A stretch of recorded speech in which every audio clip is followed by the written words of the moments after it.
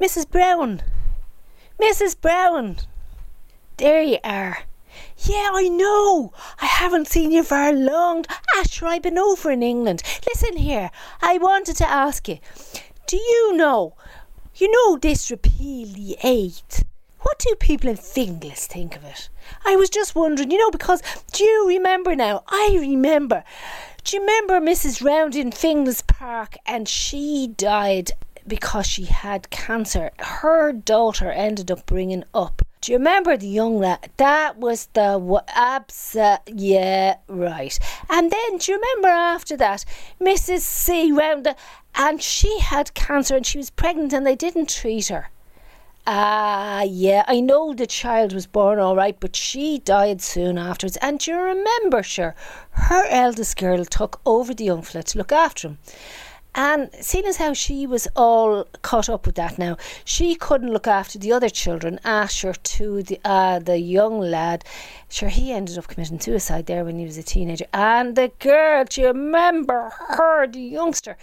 I only remember walking along the street one day and seeing her, and she was all kind of done up in a coat and very, all gone into herself like. And I asked my ma, is that her? And she said, oh, she's with the nuns now. She's with the nuns.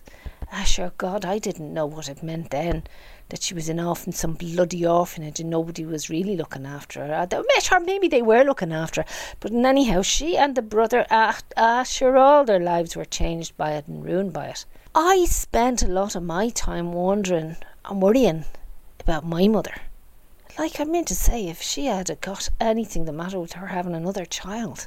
And then, you thought it was just your imagination, and then you read stuff, about Sheila Hodger and the way they wouldn't treat her cancer because she was pregnant and they wouldn't give her the drugs. Oh, for goodness sake, can we think of all the children that the people had? I didn't need another one.